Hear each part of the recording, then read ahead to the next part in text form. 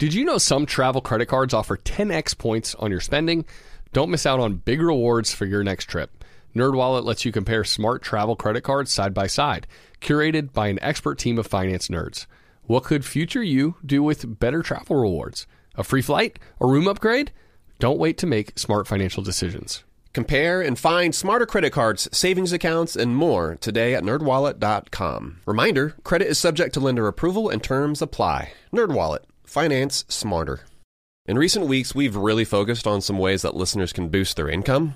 So whether that's through starting your own side business and growing your network like Hala talked about, or when we talked with local realtor Alan about diving into investing in real estate, well, what better way to test the waters? While you are away, your home could also earn extra income. That's right. Your empty space could be an Airbnb while you're traveling, because that's all you need to become an Airbnb host. It's a lot easier than you think, and you don't need to Airbnb your entire house. You could just host your extra spare room. Your home might be worth more than you think. Find out how much at airbnb.com/host.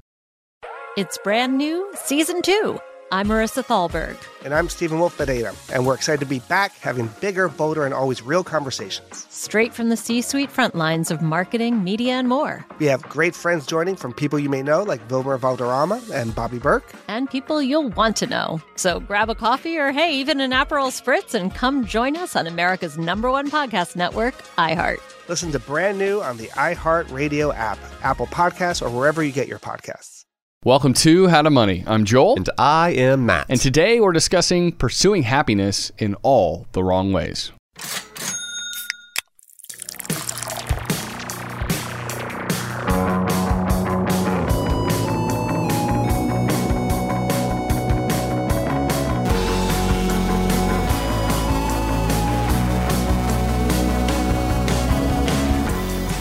Yeah, Joel, it's not that there are folks out there who aren't pursuing happiness. They're doing it the way that they think that they should. They're just looking in all the wrong places. Well, some people are going about it in all the wrong ways. Pursuing their goal, how can I be happier? Which is typically the wrong question to ask if you want to be happy. That is true. Although that is exactly what we're talking about, but we're going to talk about happiness in a more lasting and in a more fulfilling kind of way. That's what we're going to be talking about today. And also we are going to talk about money, because money certainly plays an important role when it comes to our pursuit of happiness. Mm-hmm. But okay, so real quick before we get into it, Joel, so the neighborhood that we moved to, it's great. We like it there. There are a lot of kids running around, which is also a great thing. It's a lot of fun to see the kids, running around playing. This also means that there are a lot of kids selling stuff. Oh, there's a lot of entrepreneurial kids in your hood. Like literally going door to door and being like, hey, would you like to buy some of whatever that they made, some bracelets, as well as different stands that are set up along the street, that kind of thing. And there were some neighborhood kids, and they had set up like a holiday treats table or stand. That sounds nice. Sounds festive, right? They were selling hot chocolate for $3 a cup. What? Along with like candy canes and stuff like that. What is this, Starbucks? I'm all for entrepreneurship here, but that sounds... $3 a cup. That's a lot of money. It kind of blew me away, and Kate decided... You gotta really love the kids to participate. Yes, and... we do, or I'll say that Kate does, because she went ahead and purchased a single cup. You were over there, arms crossed, well, Grinchy frown. Well, I was, they had the hot chocolate when I came home from work, and they were explaining, they're like, oh yeah, we got this. And I was like, oh yeah, how much were they charging? And she told me, I couldn't believe it. And so what I told her, I was like, why didn't you negotiate? Because I felt like this was a perfect opportunity to... teach them another lesson. Well, just to talk about it a little bit and not just be like, okay, whatever you say, but literally to push back a little bit. And you don't have to be a jerk about it, right? Like you can be like, oh man, $3. That's a really expensive cup of hot chocolate. How about... I'd like to retire someday, kids. How about 3 cups for $5, right? Yeah. Or even just been like, okay, how about $1? Just to start the conversation. I think there's a way that you can have that conversation.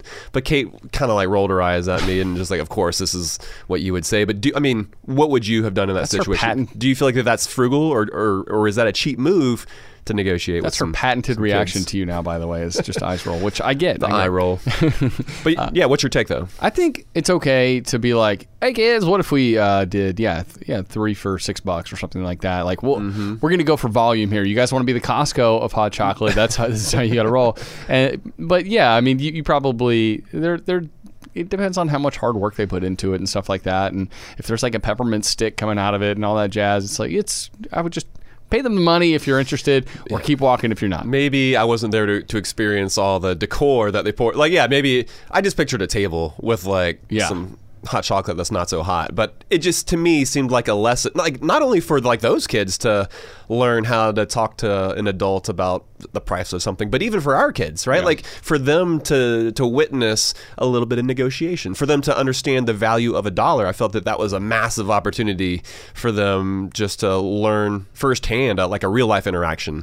And so I don't know. I think there's a way to do it as long as you're not a jerk about it, right? Like I'm not talking about being all miser, Scrooge-like and being like, "Are you kidding?" and like overturning the table. Are there no workhouses? I think I want to incentivize young entrepreneurship too, and I think if it gets kids excited, I'm willing to fork over extra money, even if it feels like it's overcharging. Because man, what a good experience! The negotiation can be a good experience too if you're doing it in a lighthearted and friendly way. Yes, but that was my take. Yeah, but I also think that paying the money, buying the hot chocolate, supporting these kids in their little entrepreneurial I want endeavors. to encourage them for sure. Yeah, it's good. And you don't want to deflate them by being like, "Whoa, guys, did you miss the pricing class that was taught in second grade? Inflation went down last month. Right, Did you miss the numbers?" Yeah, I guess I just worry that we're over encouraging these kids because we also bought some expensive bracelets a few months ago as well, and I don't know. It seems like maybe they keep coming back to the well. And they keep coming to your house for some reason because you keep buying them. Everyone else knows to say no. But sucker written across our forehead. Except for you.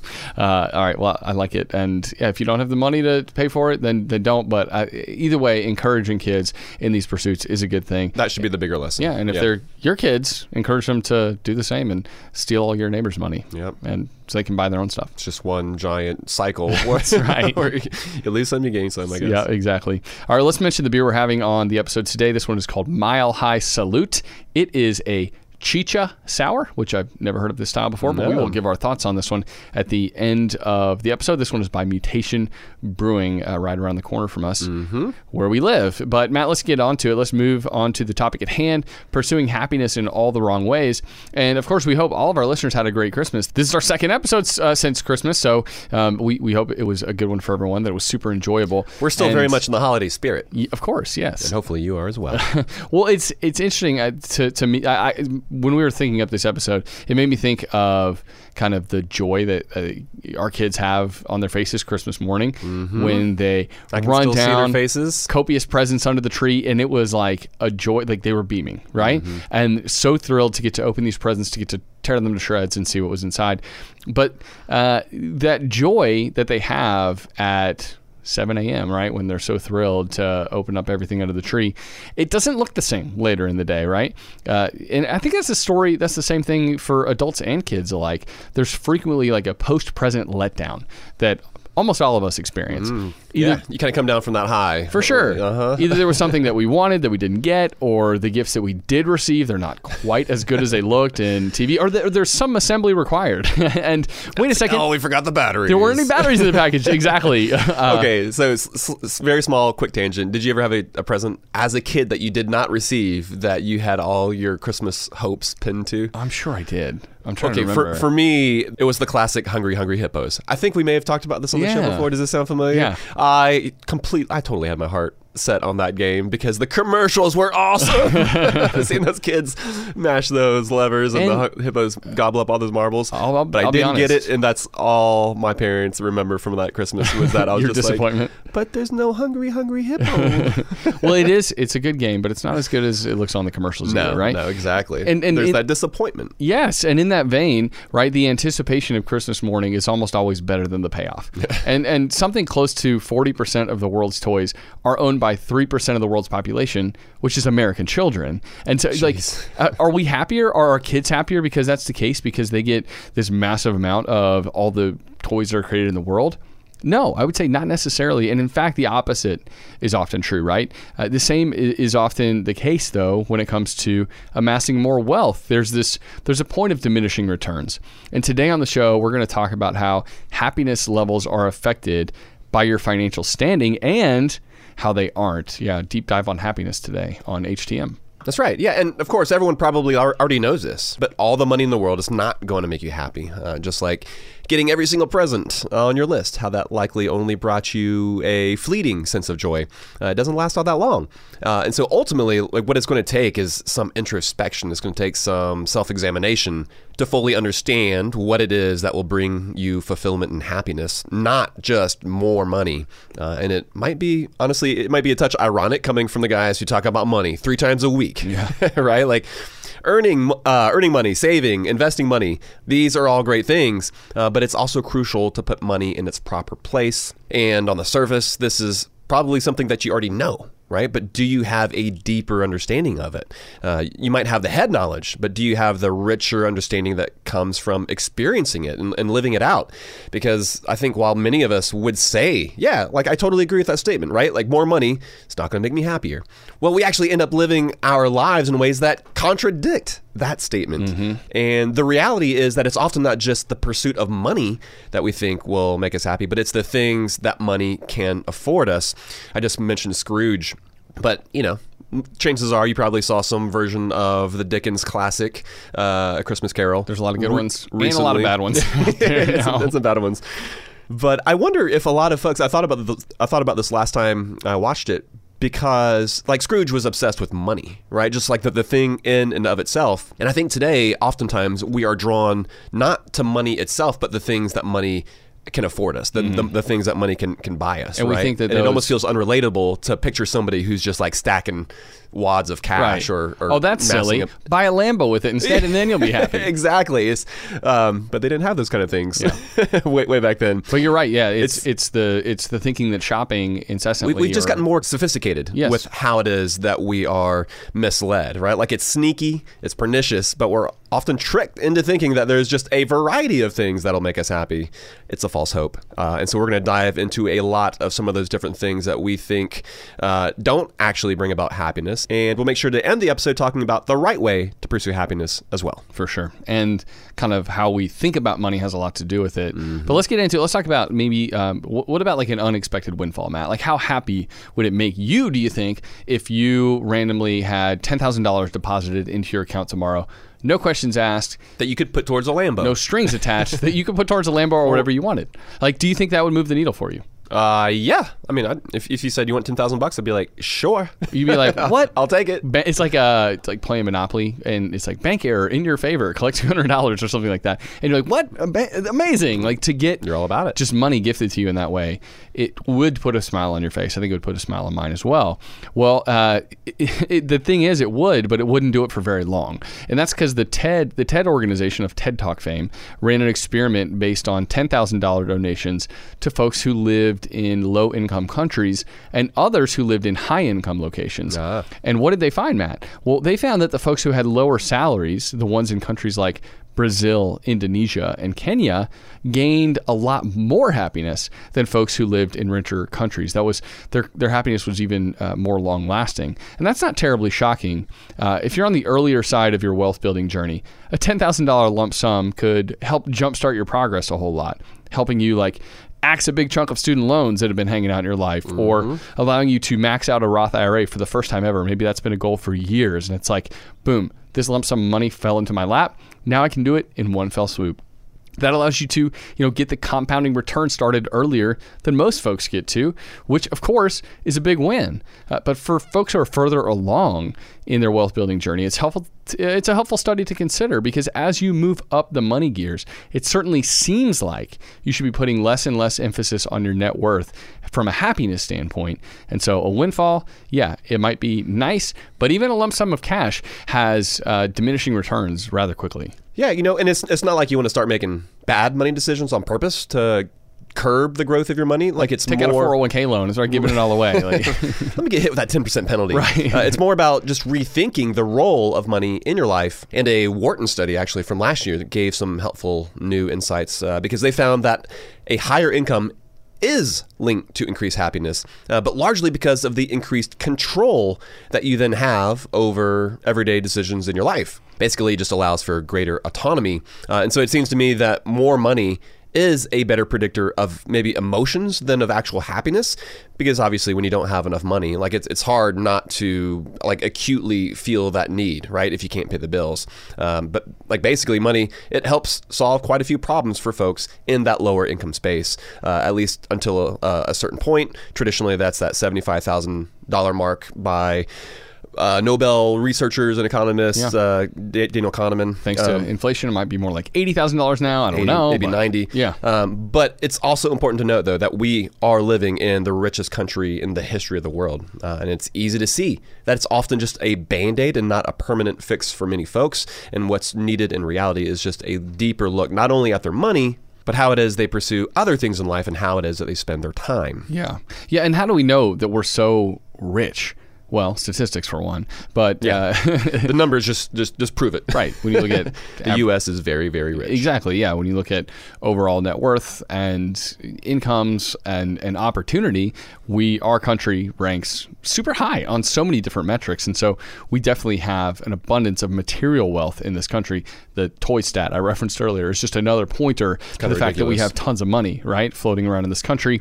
40% of the world's toys to 3% of the world's population. There's a big discrepancy there. But the self-care trend, I would say, gives us another window into just how prosperous we've become. And we're hoping that, Matt and I at least, we're hoping that the self-care trend calms down a little bit, because it's not making us happier and it's costing us big money at the same time. There's a recent episode actually of the Money with Katie podcast. We think she's awesome. She talked about how spending less on self-care and taking less time to pursue a beauty regimen actually helped her to feel more empowered, which I thought was cool. I appreciated her thoughts on that. And then at the same time, I read an article in Vox which came to a similar conclusion. The article was titled, "I used all the best stuff for a week and it nearly broke me." And what this author, what she seemed to detail was an increased bent towards perfectionism. We would call it the Diderot effect, right? Where everything else around you starts to look a little shabby in light of some of these new items you've brought into your life. And so it was interesting to see, Matt, that her experiment of having the nicest, newest, coolest, Instagram-worthy stuff for a month actually led her to less happiness and worse social relationships. And I think that's a real problem that we face when we try to make ourselves feel better through retail therapy and a stepped up self-care regimen, right? That we put too much of a focus on things, less of a focus on the things that actually matter. And that's in large part where we fall short. Yeah, I mean, and there's nothing wrong with like a nice bottle of face serum. Oh, right? From the man himself. Some oils or something like that. But it can easily become a slippery slope, right? Like, because first it's beauty products, it's self-care. Next, it's upgrading your professional wardrobe, but with the excuse that maybe you're doing it for your career. This is an investment, or you're doing it just because you deserve it.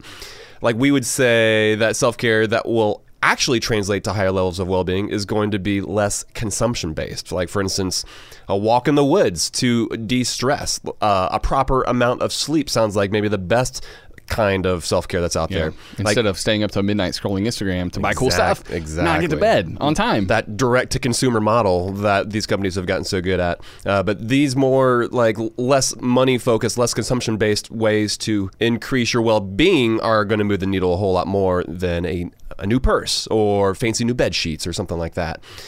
Because like many Americans have just come to buy into the self-care ethic to the point that it's just costing them money that they don't have, and it's not doing much on the happiness front either. And many times it's creating the opposite effect, right? Like, remember that control and autonomy point from earlier on from that study?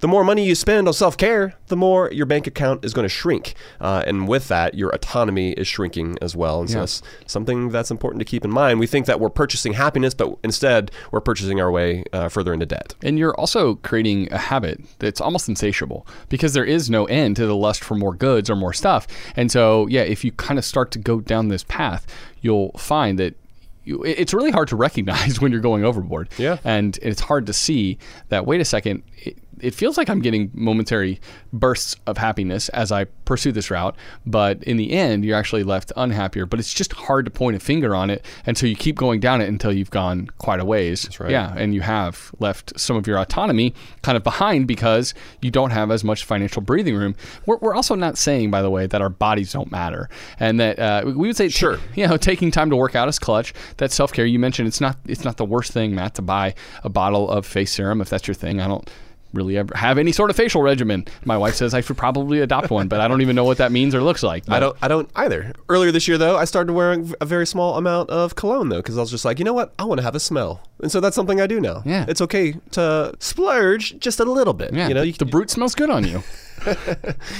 I'm a big fan of Brute. There's something about smelling like your grandpa that I feel like resonates with millennials. Plus, you get it for like $3.99 at CVS, which is nice. Exactly. There's nothing wrong with like getting massage every once in a while, or trying to eat healthier and spending more money on more expensive organic foods, things like that.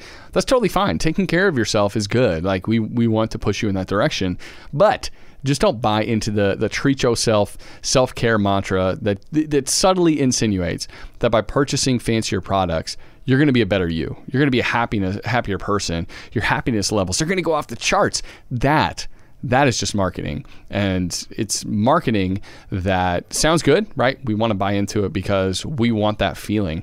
But the truth is the feeling is fleeting, and it actually often ends up leading to lower levels of overall happiness. So how else maybe are we duped by some of these marketing techniques? How else are we led to consider buying happiness in our lives? Well, there are a couple major ways in which we fork over a lot of money in the hope that it's going to make us happier. Matt, let's detail a couple more, and we'll get to those right after this.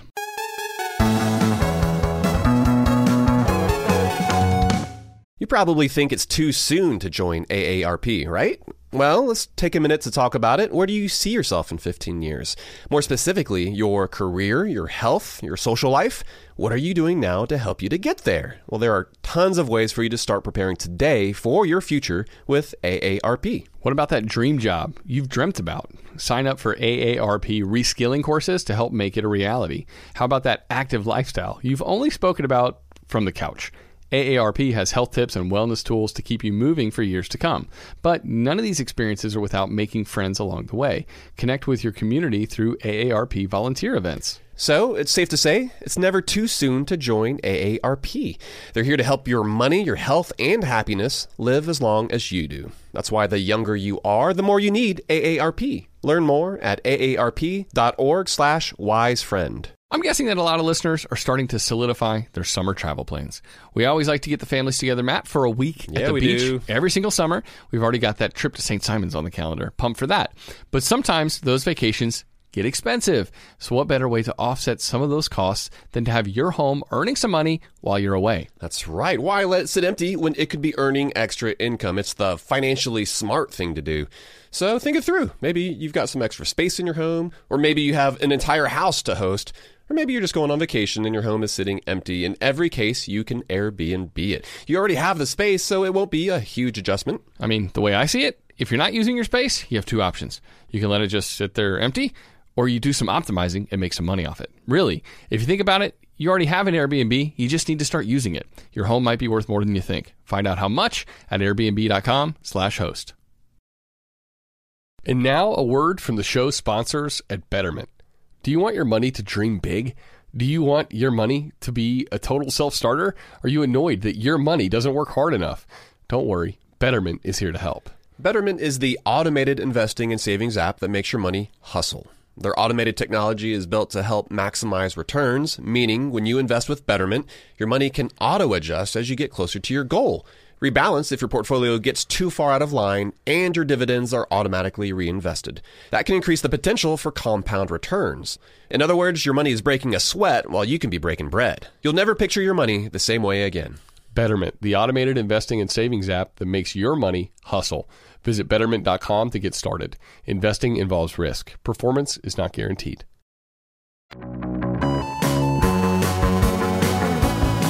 All right, man, we are back from the break, and dude, we were just talking about how self-care, how it's kind of having its moment, right?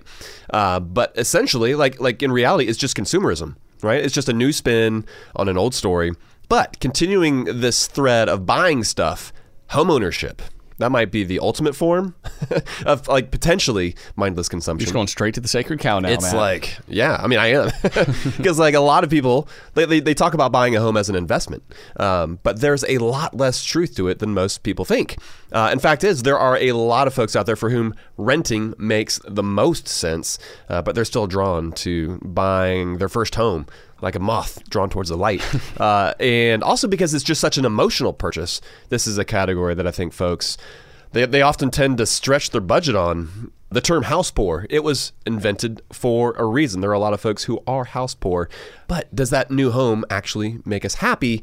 Well, we would argue that not nearly as much as we're hoping it will. A recent study found that similar to the $10,000 cash infusion that you mentioned, Joel, well, buying a new home only produces a short-term happiness boost. It's likely for multiple reasons, but it's also because there are walls to paint. There are toilets to fix, right? Things like that. Taxes to be paid. Yeah. Maybe you realize the closing attorney didn't include waste management in your mortgage, and you're like, what? We got to pay for trash now? How is that not something that's included in my mortgage? Yeah, if you're in city of Atlanta, that's like an extra $450 a year or something like that. It's a lot of money, man. It's not cheap.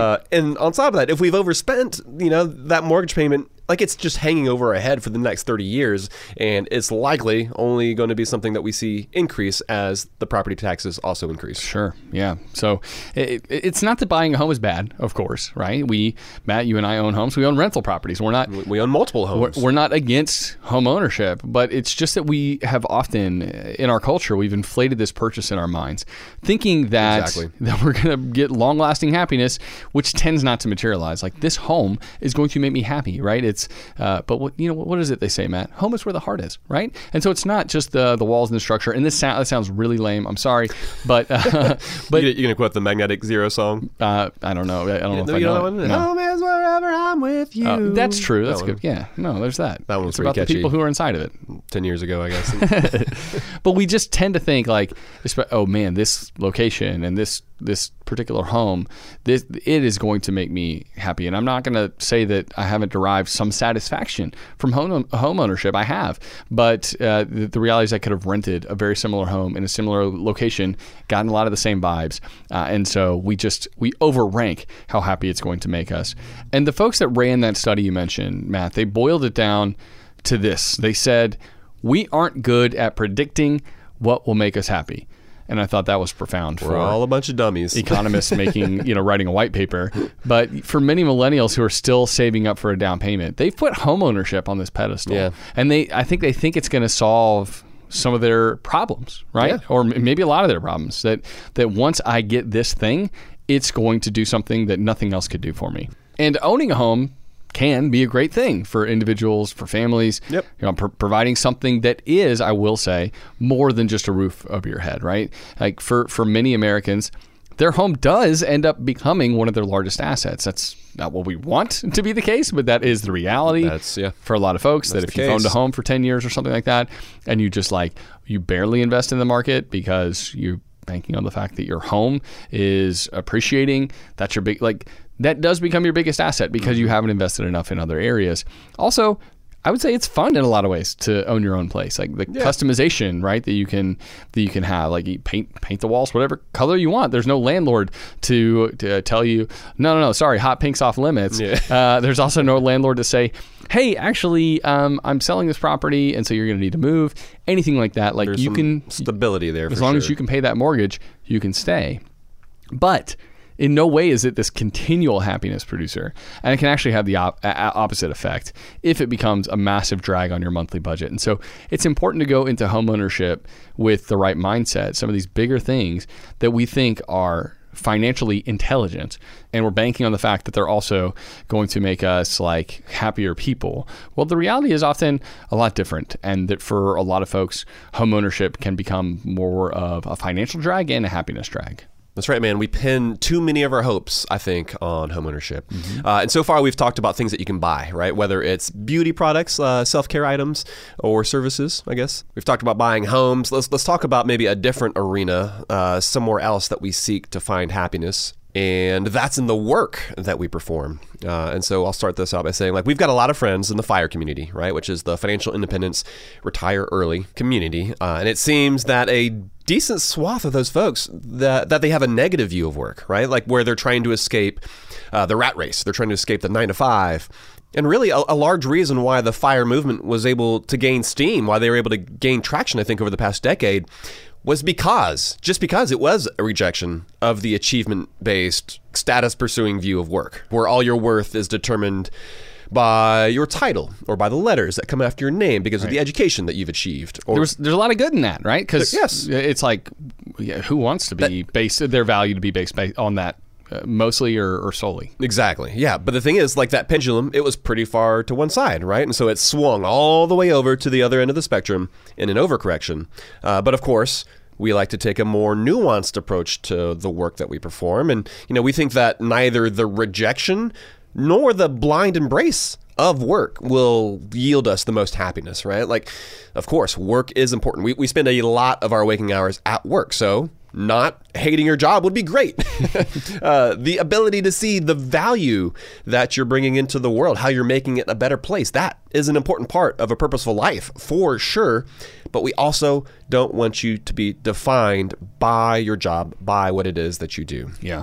But we've also, I think we've pushed a popular cultural myth of the fact that your work is supposed to make you happy and you should enjoy what you do every day. Pursue your passions. Yeah, that has, I think, set up a lot of people for dissatisfaction. They have thought that their 9 to 5 should be something where it's like, I love the people I work with and the work I do serves and matters. And and I get paid a ton. Right. Nirvana. Giving me tons of free time to do whatever I like and browse on Instagram whenever I want to or whatever. But like the truth is that almost nobody has that job. Like, and even for people who enjoy the work they do, one, it doesn't mean that they naturally gravitated towards it to begin with. There's a lot of people who find themselves in a job and they're like, they find the value in it, even if it's not something they intentionally sought out. And so it's really interesting to see how some people end up massively happy in work that they didn't necessarily think was going to make make them happy. Yeah. I think so much of it comes down to a mindset, and sometimes on top of it, if your work is solid and it allows you enough money to pay the bills and to have enough free time, like, you don't have to love your job. You can love all the other stuff outside of your job. But the reality is, like, with 330 million Americans, like, not every single one of us is going to absolutely love what we do every day. And even when you do like your job, it doesn't mean that every single day is like the best thing ever, right? And Matt, we like what we do here. We get to work with your best bud. You get to drink beer. You get to talk about stuff that matters to us. That boo-hoo-hoo. That is a really good thing, and it's taken us a lot of years to get to this point. Even still, that doesn't mean that every single day we come in here with a smile on our faces. Yeah. Maybe we should, but like, that's just not how it works, because there's business stuff to get done, and so not every day is like this walk in the park, even when you like what you do. And that's important to mention too. Yeah, honestly, like the way you're talking about it, it kind of makes me think of relationships, right? And it's easy to fall into love, right? But what that is typically is just infatuation. That's not true love.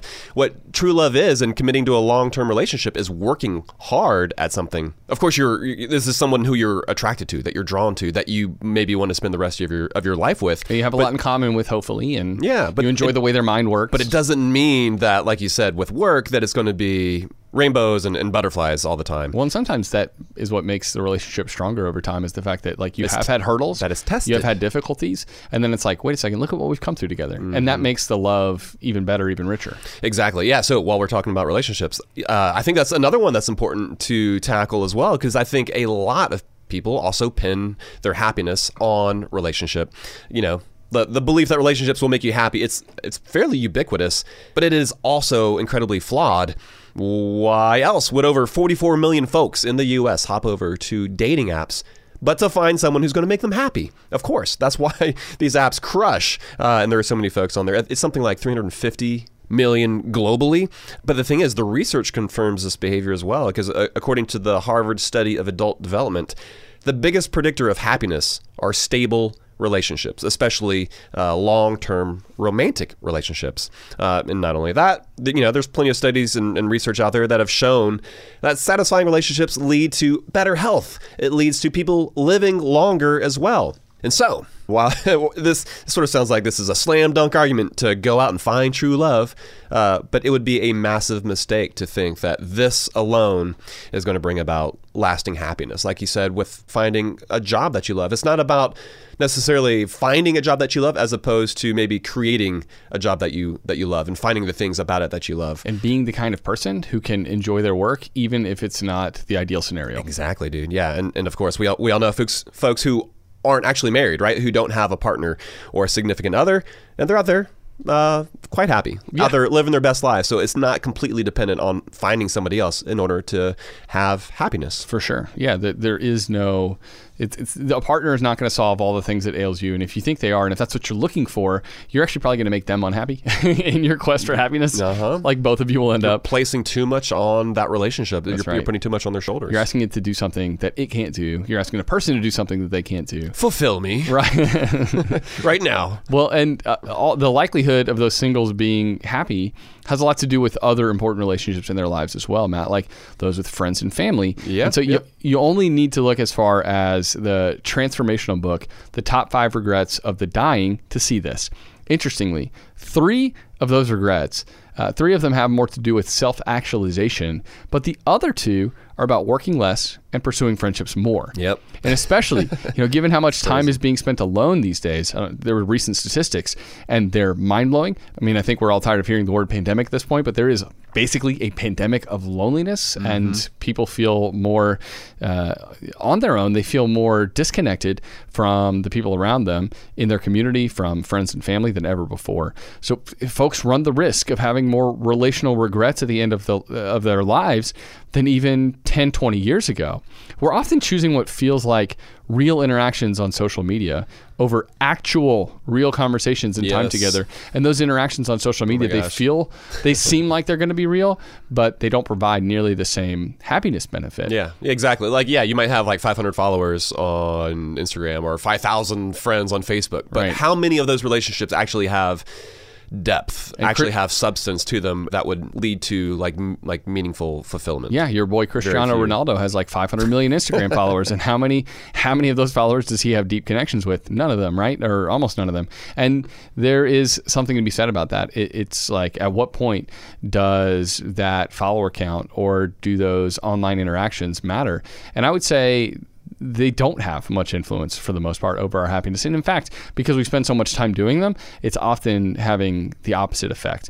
And Neil Hilborn, he once said, "I'm not saying you'll find the meaning of life in other people." He said, "I'm saying other people are the life to which you provide meaning to." And I think that's really profound. I think when we stop looking to find meaning in other people, in the relationships around us, and we seek to provide meaning instead to the people around us, that's when our happiness levels are going to go up and our deeper sense of purpose is going to be felt. Exactly. If you look at it through like the consumption production model, it has more to do with pouring into other people's lives. And hopefully you have people who are doing that around you as well, who are pouring into your life. Like, it kind of comes down to, again, when we're talking about social media, it comes down to like quality over quantity. Right. And while you might have hundreds or thousands or hundreds of millions if you're a soccer superstar, by the way, I'm more of a Messi guy than Ronaldo personally. I thought you were Mbappe. No? He's awesome. Love him. But the quality of your relationships matter a ton, because obviously if you have somebody in your life, whether it's a friend or certainly a partner, and if it's a bad relationship, if it's a toxic relationship, you're going to see the opposite of happiness, right? Like, you're going to have increased stress levels. Your health probably is going to be worse. I guess you could take it to its ultimate conclusion, and maybe there's research that shows that you're not going to live as long. Basically, all the opposite things that fulfilling relationships provide, poor quality or even toxic relationships, I've got to think, do the opposite. Yeah.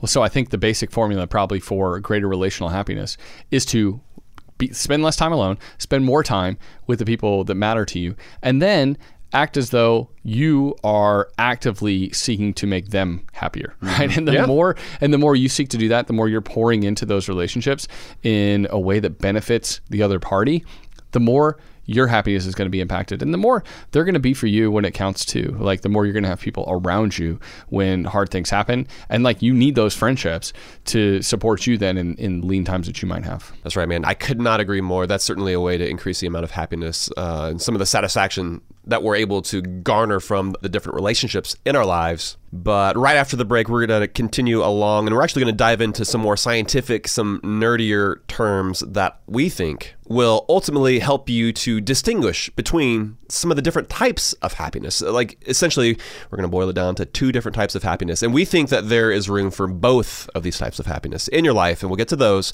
right after this.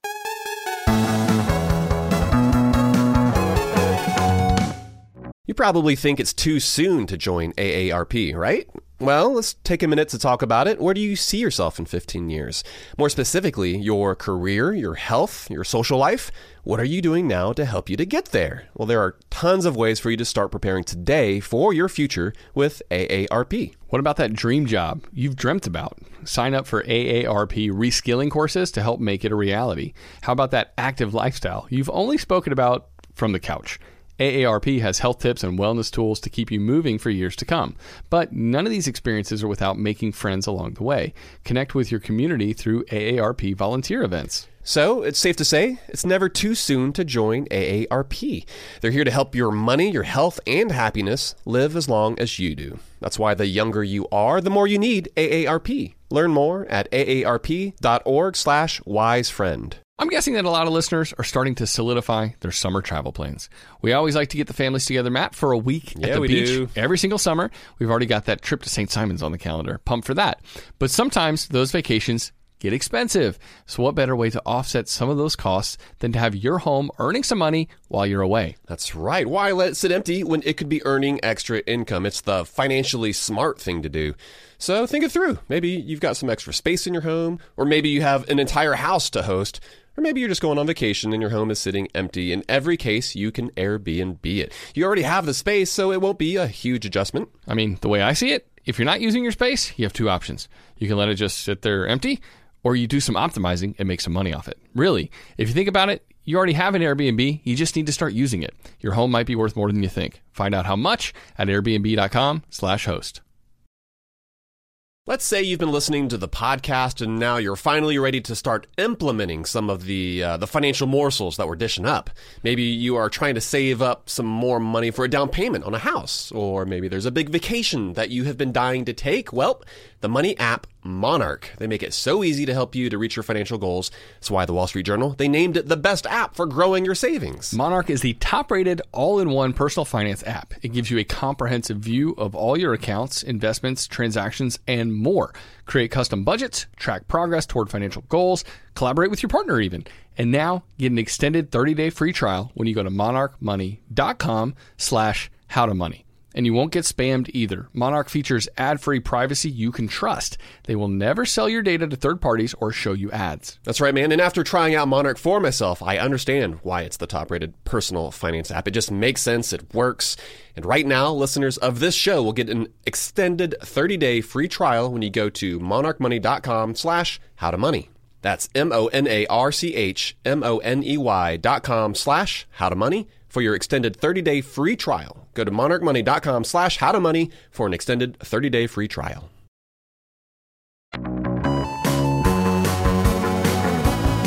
Okay, we're going to keep this happiness conversation going, Matt. This is making me happy as we speak. The happiness train? That's what I thought you were going to say. It's keep it on rolling. And by the way, we have train tracks like real close to where we live. I saw the other day. Speaking of trains, there was a truck on the train tracks, but it had like the wheels, train wheels on it. Yeah, he was doing repairs. That's so funny. Did you see it on Saturday? Maybe. It was so cool. I'd never seen one before. So I've seen those trucks driving around town before, but I've never actually seen one on the tracks where it had the little steel wheels drop with the tires propelling it along. Thought that was awesome. Looked like the coolest thing ever. I totally agree. If I have a job after podcasting, maybe it's repairing train tracks. It's the truck that's that's allowed to drive on the train tracks. My son would be so jealous. Dude, yeah.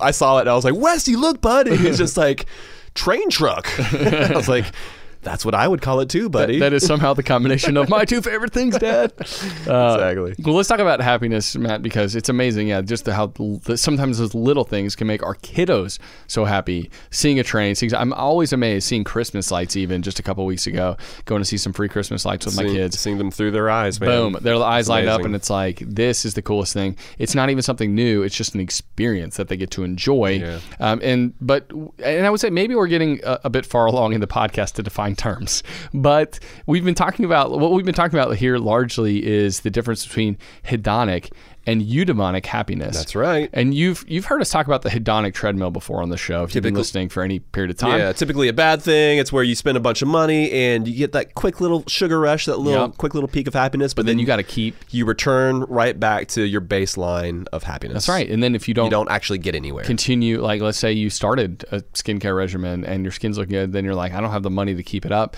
Well, you're going to be less happy now because you started it and it was taken away. But hedonic happiness is centered around the bliss that momentary pleasures can provide, while eudaimonic happiness has much more to do with meaningful activities that boost our ability to self-actualize, which typically brings about more lasting happiness in our lives.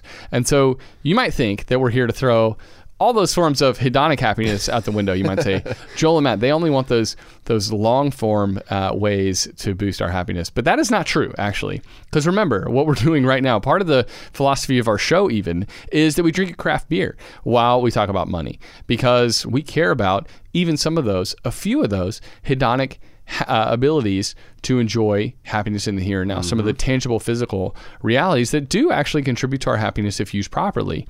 And if you're in a decently stable personal finance position, well, we think it's important to find the right balance.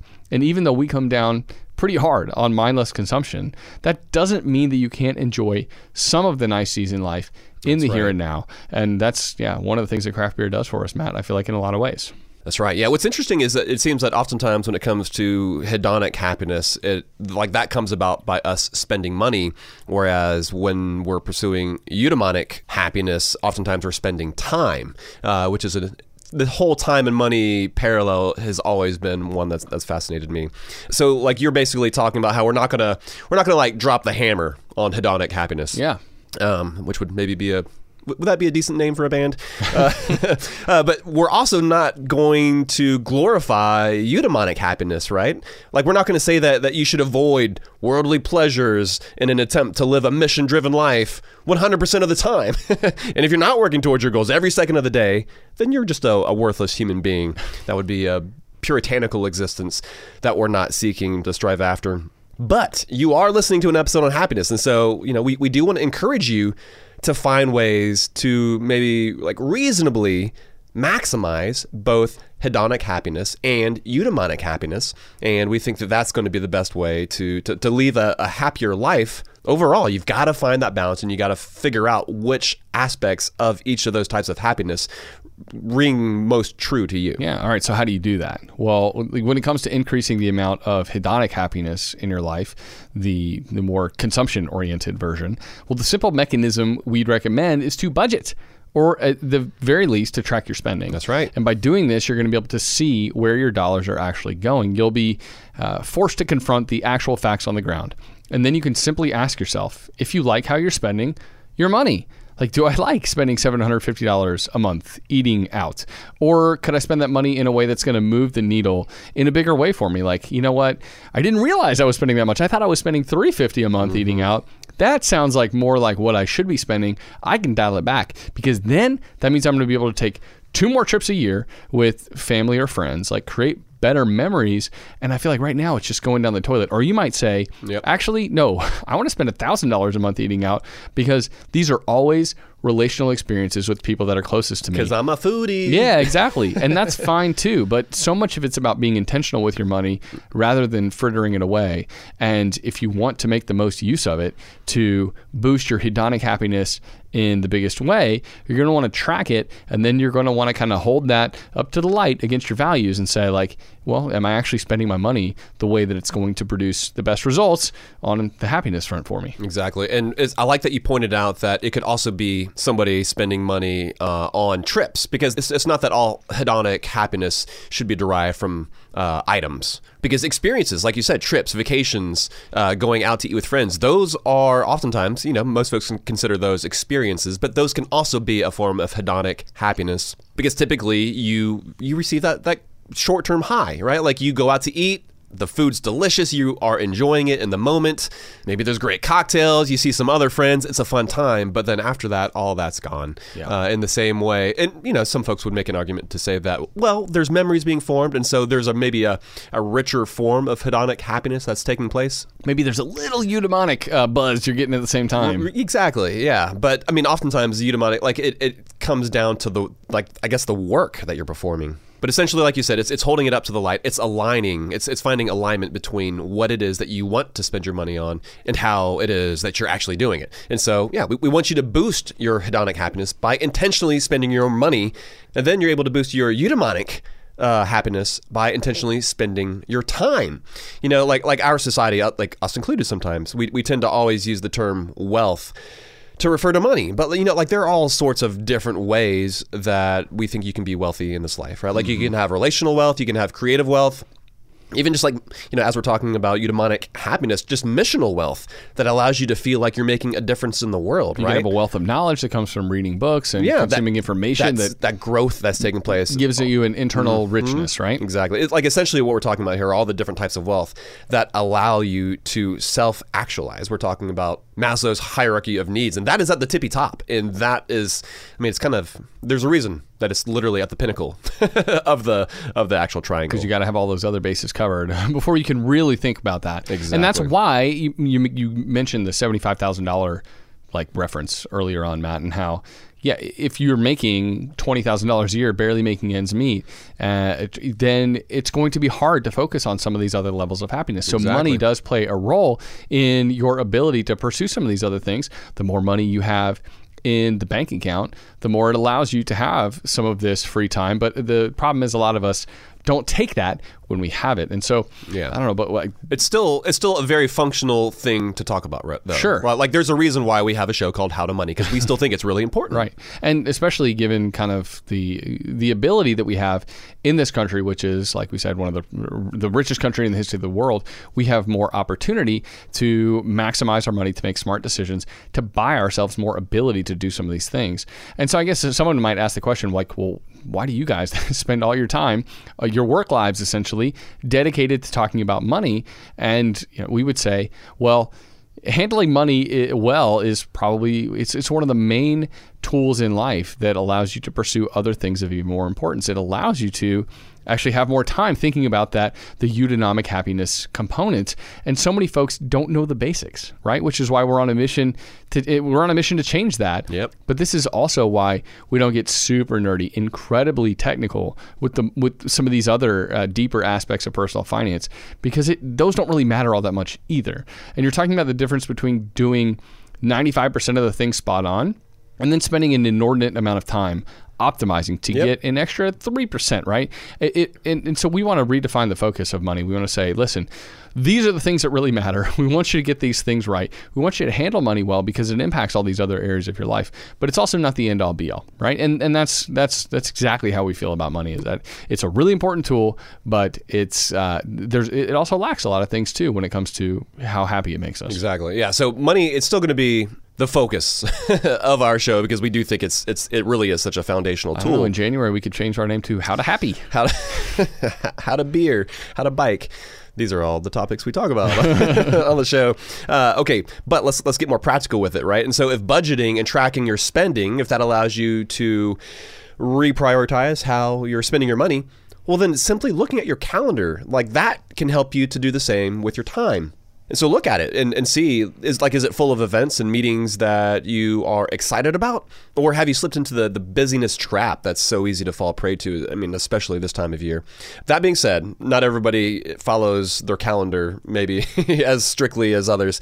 And so maybe if you'd rather start with the end in mind, it could be helpful to start with some of life's biggest questions. You can take a completely different approach and you can come up with a mission statement that you can work towards. I think for a lot of folks, having that end in mind, having that goal that you're working towards can just allow everything else to kind of fall into place, as opposed to starting at the bottom and kind of piecing it together. It can act like a guiding light to inform the other choices and habits you decide to incorporate into your life. Yeah. And so we'll link to a worksheet that we've created to help you to find the answers to some of these questions. It's our money mission statement. But the money part of it is kind of secondary to the first questions we ask, which is primarily more about how it is that you want to spend your time. Because ultimately, time, like, it is the most valuable resource. It is the most scarce resource that we have. And that ultimately defines what it is that your life looks like, how it is that you are spending your days and your weeks. And we think this is the perfect time to be thinking about this topic because we just got, maybe like I referenced at the beginning of the episode,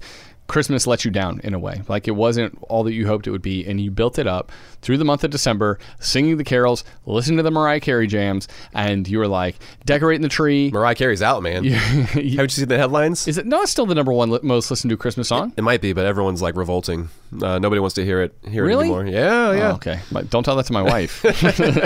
Your wife is such a millennial, Joel. She loves that song. Gen Z hates Mariah Carey. Well, you're doing all these things, right, in this effort to have a happy Christmas, and yet you may have still felt a little bit let down. And so, especially as we're going towards a new year and you're starting to think about like maybe things you want to change, there's a fresh start. We're going to talk about fresh starts here next week on the show, but you have this ability to use this fresh start to propel yourself forward in a different way.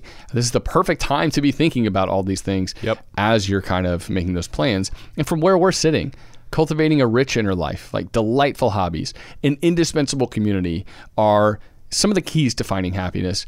Money, it's not unimportant, right? You know, Matt and I were not planning to take a vow of poverty anytime soon. You're not going to live a monastic existence in not yet, at least. I don't know. Maybe stone monastery. Become one of those desert fathers. And maybe your wife and kids would love it if you left right now. They think that was great. It'd have to be like an empty nester thing. Yeah. Maybe then. But like money doesn't have all that much bearing on a lot of these things past a certain point. That is kind of what we're getting at here. And if you've been listening to this show for any point in time, you know we're not against building wealth for your future. But now is a great time to think about how much stock you're placing in your bank or your investment accounts. And are you placing too much of a priority on those things to the detriment of other more important things? That's food for thought as we're heading into a new year. That's right, man. Couldn't have said it better myself. Let's go ahead and shift gears and get back to the beer that you and I enjoyed during this episode. This was called Mile High Salute, which is the only Mile High Salute. Is that the Broncos football thing? Have you ever heard? Like, I think it is. When they do the, when they score a touchdown, yeah. Do they do that anymore? I don't know. I feel like I remember that. They did from back in the day. Terrell college. Davis, I remember him doing it. Exactly. But this was a Chicha Sour, and when Jack dropped these beers off, he mentioned one of the co-brewers, or I guess one of the co-owners of the brewery. I think he's half Peruvian, and there's a drink called the Chicha something. Maybe it's called the Chicha Sour. Chicha Morada, I believe. Oh, is that it? Yeah. Oh, very nice. Mm-hmm. Did you look it up? I did. Okay. Wikipedia. Yeah. So helpful. But this beer is brewed in the style of that drink. And so I would like to hear your thoughts, Joel. All right. I've never had a beer like this, which I think is always fun to try something always fun. Unique, like a little out of left field. This one definitely was that. It was a really cool combo of sour, spice, and fruit.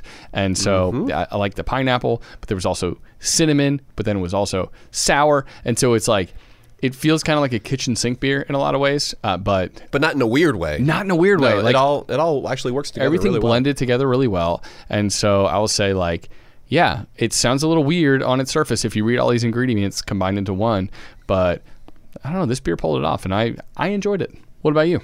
Yeah, so when we poured this, what I was picking up on the nose, I could not get past this, but Luxardo Maraschino liqueur. I like to sometimes put a little, like, tiny little splash of that when I'm making an old fashioned. In my opinion, that's exactly what this smelled like before I tasted it. Because, interesting. Yeah, because for whatever reason, that's what I was smelling. But then you take a sip and you can definitely taste that fruit. And for me, the cinnamon really came through. Like, in my opinion, that was not something I was picking up on my nose for whatever reason. But then once you taste it, you can most definitely taste that cinnamon. There's a lot in the flavor profile for sure. Cloves, it's all mixed in there. And this one in particular, too, I thought you might really like this one because it was not overly sweet. I was expecting it might, personally, I would appreciate if it was a touch sweeter, but it had a nice amount of tartness going on. And honestly, that's great from the standpoint of not having like palate fatigue. Like a sweeter beer, you drink it once and you're like, oh, this is amazing. But by the time you get to the end of the glass, you're kind of getting sick of it. Yeah. Starting to feel kind of full. But that is not the case with something that's a little bit on the drier side. You get to the end of it and you're just wanting more because it's dry and you're like, oh, well, I need more sweetness. I need more wetness in my mouth.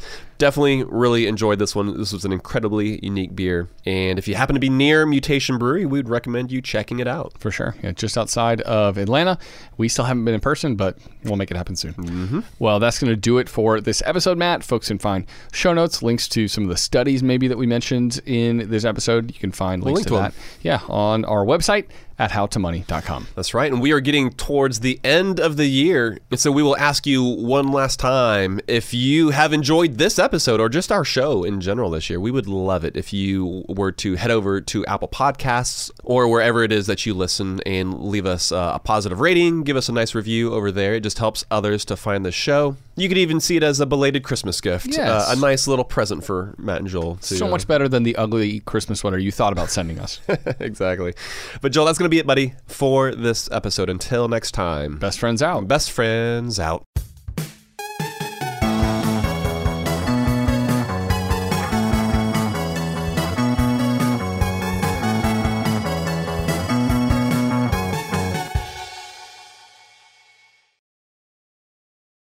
It's brand new, Season 2. I'm Marissa Thalberg. And I'm Stephen Wolf Bedeta, and we're excited to be back having bigger, bolder, and always real conversations. Straight from the C-suite front lines of marketing, media, and more. We have great friends joining from people you may know, like Vilmer Valderrama and Bobby Burke. And people you'll want to know. So grab a coffee or, hey, even an Aperol Spritz and come join us on America's #1 podcast network, iHeart. Listen to brand new on the iHeart Radio app, Apple Podcasts, or wherever you get your podcasts. Hello, acclaimed comics writer and notorious Scott Summers hater, Rosie Knight. Well, hello, Emmy-winning podcaster and totally unbiased Targaryen royal supporter, Jason Concepcion. Somehow the X-Ray Vision podcast has returned. And like always, we'll be here every week. You'll hear from TV writers, actors, comics creators, pop culture critics. Nothing is off the table. Listen to X-Ray Vision on the iHeartRadio app, Apple Podcasts, or wherever you get your podcasts. What's up, everybody? This is Stephen A. Smith, host of the Stephen A. Smith Show podcast. Tune in every Monday, Wednesday, and Friday at the very least as I bring you all new episodes that feature the biggest headlines in the world of sports, pop culture, business, and I answer your phone calls and respond to your tweets. You'll hear my unfiltered opinions and straight-shooter interviews with top celebrities and game changers. All that and more. So listen to the Stephen A. Smith Show podcast on the iHeartRadio app, Apple Podcasts, or wherever you get your podcasts.